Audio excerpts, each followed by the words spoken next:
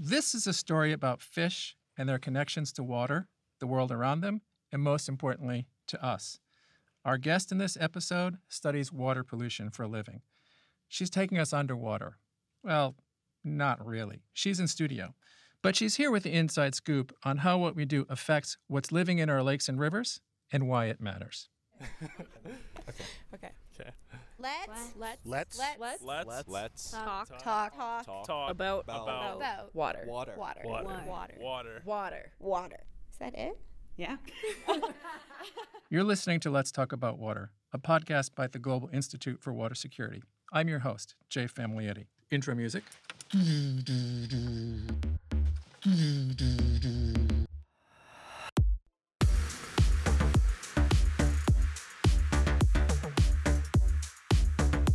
We have Karen Kidd in the Let's Talk About Water studio. She's come to us all the way from Hamilton, Ontario, where she's a professor in biology at McMaster University and the Jaroslawski Chair in Environment and Health. She runs a lab that studies contaminants in underwater ecosystems, zoning in on things like mercury and pharmaceuticals. Studying both means studying fish. Welcome. Thank you. It's good to be here. Thanks so much for coming. We really appreciate it. Tell us, what makes fish a good indicator of how healthy our water systems are? Well, there's lots of reasons. The first one, and what I love to tell people, is that fish are not that different from humans. So some of the things that we use to improve our health, the pharmaceuticals that we take on a daily basis, they've been designed to be biologically active in people, and they can actually have biological effects in fish because our systems are not that different. So when fish are out swimming around in rivers with municipal wastewater discharges and there's pharmaceuticals in their water, that can have an effect on fish health too, which is often quite surprising for people.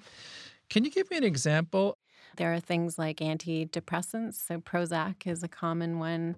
There's anti-inflammatories like ibuprofen. There's anti-lipid drugs that will affect lipids in fish. Given what you just said to me, Karen, I realize that I'm a major offender. I think we're all guilty of that, especially on Saturday morning or Sunday morning, when we're suffering from the night before. Right. And the other aspect about fish that makes them great to study is that they're longer lived. So they tend to reflect the conditions of all of the organisms and species living beneath them. So when the water quality is not good, the food supply is not good, you see that in the fish. They don't grow as well, they don't reproduce as well. So they're a really widespread, common indicator that's used to say, is this river healthy? So tell us, how does the health of fish affect humans? Well, what we do in my lab is we use fish as an indicator of water quality. So where the water quality is not good, the fish will reflect that. And I often like to say to people that when the fish are unhealthy, it's likely that humans may be unhealthy too. So they're a bit like a canary in a coal mine, which I know is a really common analogy, but where we see problems with fish, we should be a bit more concerned that there may be impacts on fish-eating wildlife and humans in that area. So they're an early warning that there may be bigger impacts from our activities. So this is sort of related to their impact on the food web? Right. So we discharge a lot of different chemicals to waters that can affect not only the fish, but also the organisms the fish like to eat. And that can have a number of fallouts for humans. So a lot of us like to fish. Even though I'm not very good at it, I love to go out and try and catch fish. A lot of people like to eat fish. And certainly there are some chemicals that accumulate in fish that could cause effects on either the birds or the mammals or humans that are eating those fish. So we certainly want to be aware of those issues and where fish are safe to eat and where they're not. safe to eat. So this seems like something, I won't ask you your age, but I'll tell you mine. I'm 59. And for my entire life, this is something that I've been hearing about, whether we're talking about freshwater fish or saltwater fish. This has been ongoing. And that's sort of how I got into a career in water, was thinking about the environment and thinking a lot about things like water pollution. So what are some of these contaminants? They fall into classes. I know pharmaceuticals are big. Some of those are endocrine disruptors. So which ones of these are you talking about and do you work on? Well, I sort of have two streams, I guess, in my research program. One is around very persistent chemicals that concentrate up through the food chain. So as they go from algae to insects that eat algae to fish that eat the insects, they tend to build up and they end up at very high levels in the fish themselves. So things like mercury and some types of pesticides and some industrial chemicals. And I also work on less persistent chemicals like pharmaceuticals, because the treatment plants were never designed to remove pharmaceuticals or estrogens. They were just designed to remove substances that consume oxygen or solids or some nutrients. And so, unfortunately, we've been discharging drugs to our waterways. And one of the results of that is that the male fish are getting exposed to these estrogens, the pill and natural estrogens that we excrete, and becoming feminized. And in the worst cases, they're producing eggs.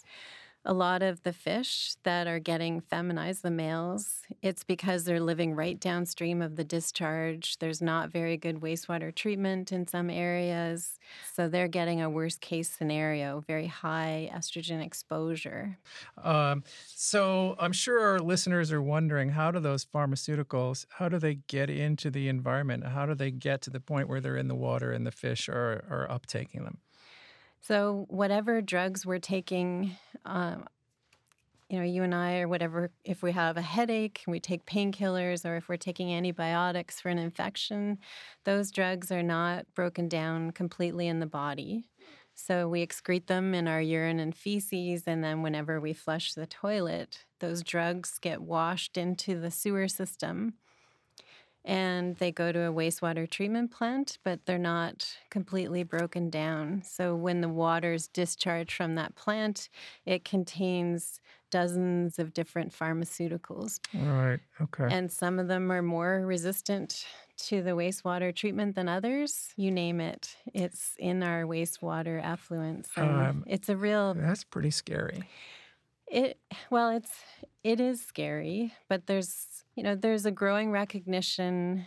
A lot of pharmacies now have waste disposal programs where they'll take back unused medications, and then those medications are incinerated. So it's much better than flushing them down the toilet or putting them in the garbage. Right. Okay. So another question that you touched on, issue that you touched on, it sounds like our water treatment plants are not set up to remove these pharmaceuticals. Is that accurate to say that? Right. When they were engineered with different water quality issues in mind. But the good news is that there's new legislation coming into force next year, new standards for wastewater treatment plants across the country. And the result of that is that a lot of plants are upgrading their treatment. And as you upgrade the treatment, a good byproduct is that you reduce the estrogens, you reduce the anti-epileptic drugs, the painkillers that are going out in the effluents. That is certainly good news. It is great news. And I'm just going to add a pet peeve of mine, and I'll say it because it's one of those. There's a lot of examples of chemicals in products that we don't really need. And my pet peeve chemical is triclosan. And triclosan is put in soaps, and it's marketed as an antimicrobial soap when we know that soap on its own is perfectly effective for cleaning hands, and you don't need triclosan in those products. Yet that chemical gets into rivers, it accumulates in fish. So I would hope that we would stop using chemicals in products that we don't really need and just focus on the ones that are, essential for health and hygiene. It may be important to point out that, and maybe you've had share this perspective, I think it's very difficult to anticipate what might happen in the future. So listeners might be wondering, well, why the heck don't our wastewater treatment plants, why can't they filter out these pharmaceuticals? My thinking or my perspective on this is that we didn't really anticipate it, like the way we didn't really anticipate microplastics. Right. And I agree. And another good news story is that at least in the U.S. and parts of Europe, and not yet in Canada, but it's coming, is that we're starting to think more of wastewaters as a resource rather than a waste. And it's a resource for things like phosphorus. It's a resource for energy. It's certainly a resource of water. And so as that mentality shifts, and our treatment of wastewaters shifts from waste to resource, the benefit of that shift in mentality is going to be that we are going to capture more of the goods from the wastewater and treat it at a higher level and remove more of those kinds of contaminants that are impacting fish health. Yeah. I just saw something, I think I saw it on Twitter, that we should change the name of our wastewater treatment facilities from waste, take out the word wastewater, and call them something like water resource recovery facilities. Yes, exactly.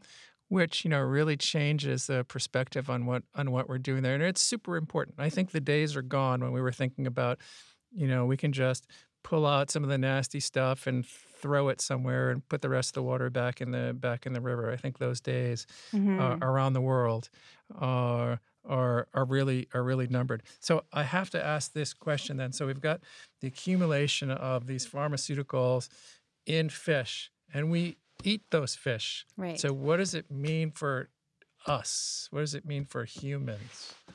When you think about how much is in a pill that we take, and you think about what might be in the water or in the fish, it's physically impossible to consume as much drug in a fish or the water as you would take in a pill.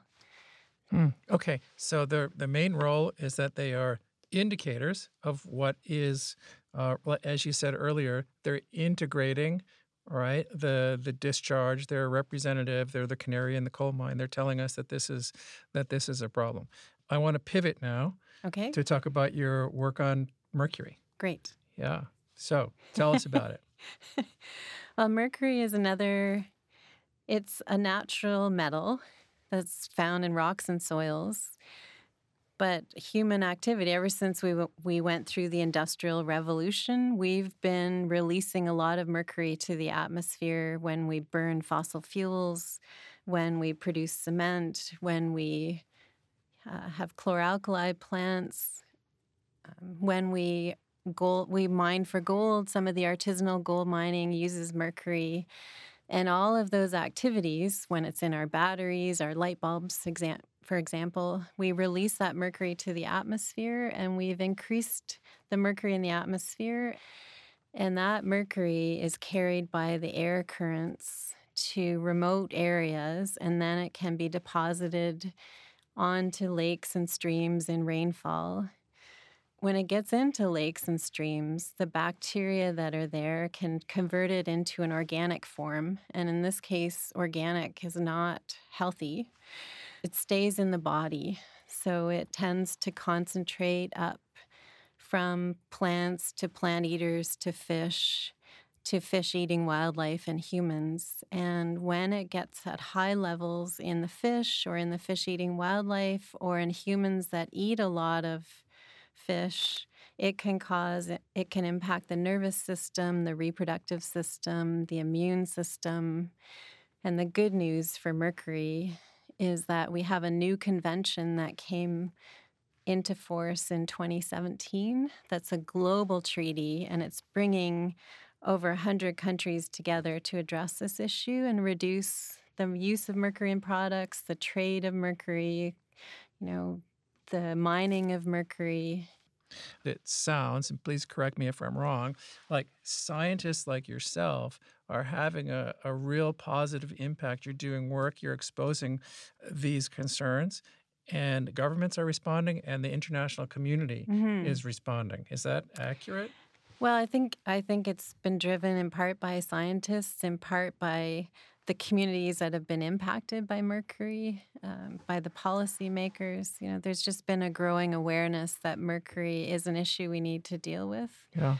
And we've had a lot of success stories in the past around the ozone hole, for example. That's a great example with the Montreal Protocol of how the world came together to reduce ozone-depleting substances. And it worked because our ozone hole is much smaller. So we definitely need those kinds of global treaties and conventions to drive change and to make sure our use of chemicals is as safe as it can be. Right. Yeah. So that's, to me, is a real positive development. I want to share with you a little anecdote about the person that won the Nobel Prize, or one of the people that won the Nobel Prize for doing the science that led to the discovery of the ozone hole. This is Professor Sherry Rowland at UC Irvine. And so he started co-founded the Earth System Science Department there, and I interviewed there and ended up getting a job there in 2001. And he came to my my faculty interview presentation. And I realized that I had a Nobel Prize winner in the audience, and I was completely intimidated. Oh, no. It was so scary. But I got the job and worked there for about 16 years, and he turned out to be just a wonderful guy. Speaking of the connection to policy, right, he was a big leader and really pushed, really communicated about, obviously because we had the Montreal Protocol, he really worked hard on the communication about the potential of the ozone hole, and the British Survey, based on his work, went out and actually found that it existed. And he had to deal with things like death threats.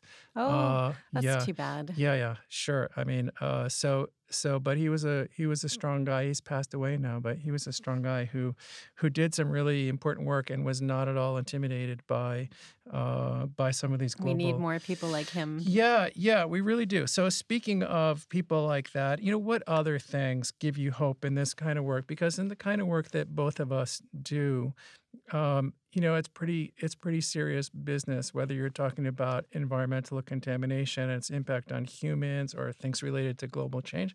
It's pretty heavy. So what kind of things, help you besides the medication that we're discharging into rivers? How do you sleep at night? What kind of things give you hope? Well, I think there's also a growing awareness within pharmaceutical industries that they need to be better at manufacturing the drugs and capturing the wastes that they're releasing, or releasing less waste in their process and not impacting the waters downstream. So I think consumers have a lot of power, and I don't think they recognize that necessarily, but any product that you choose to buy or not to buy is it weighs with companies. And I think more and more people want sustainable products. They want to know what's in their products, what they're getting exposed to. And I'm hopeful that movement will just continue to grow. Yeah, I agree. I think that consumers have a tremendous amount of power, and it can be wielded to drive things in a sustainable direction. And we need to realize that and demand from these companies that some of their practices can no longer be tolerated moving forward. Mm-hmm. Those of us in the scientific community, in the environmental regulation community, when we see new products, we need to be thinking about how might that be breaking down and getting into the environment. Right. So sounds like constant vigilance. Yes, exactly. We do. That was great. Thanks so much for coming. Thank you very much, Jay. You gonna do the air guitar again? No, good. That's just a one. That's a one-off. Okay, yeah, that's just a one-off. I do not play the bass. No. Okay. You're listening to Let's Talk About Water, a podcast about the future of water and why you should care. It's a presentation of the Global Institute for Water Security at the University of Saskatchewan. If you want to hear more, subscribe to us on iTunes or your favorite app. You can find us on Facebook and Twitter at Let's Talk About Water. And if you want to find out more about the Global Institute for Water Security, head to our website, water.usask.ca. Thanks to Mark Ferguson, Amy Hergott, Morgan Broughton, Laura McFarlane, Jesse Widow, and media production at the University of Saskatchewan campus, and to Chelsea Laskowski for helping put the podcast together. I'm Jay Famoyetti. Thanks for listening.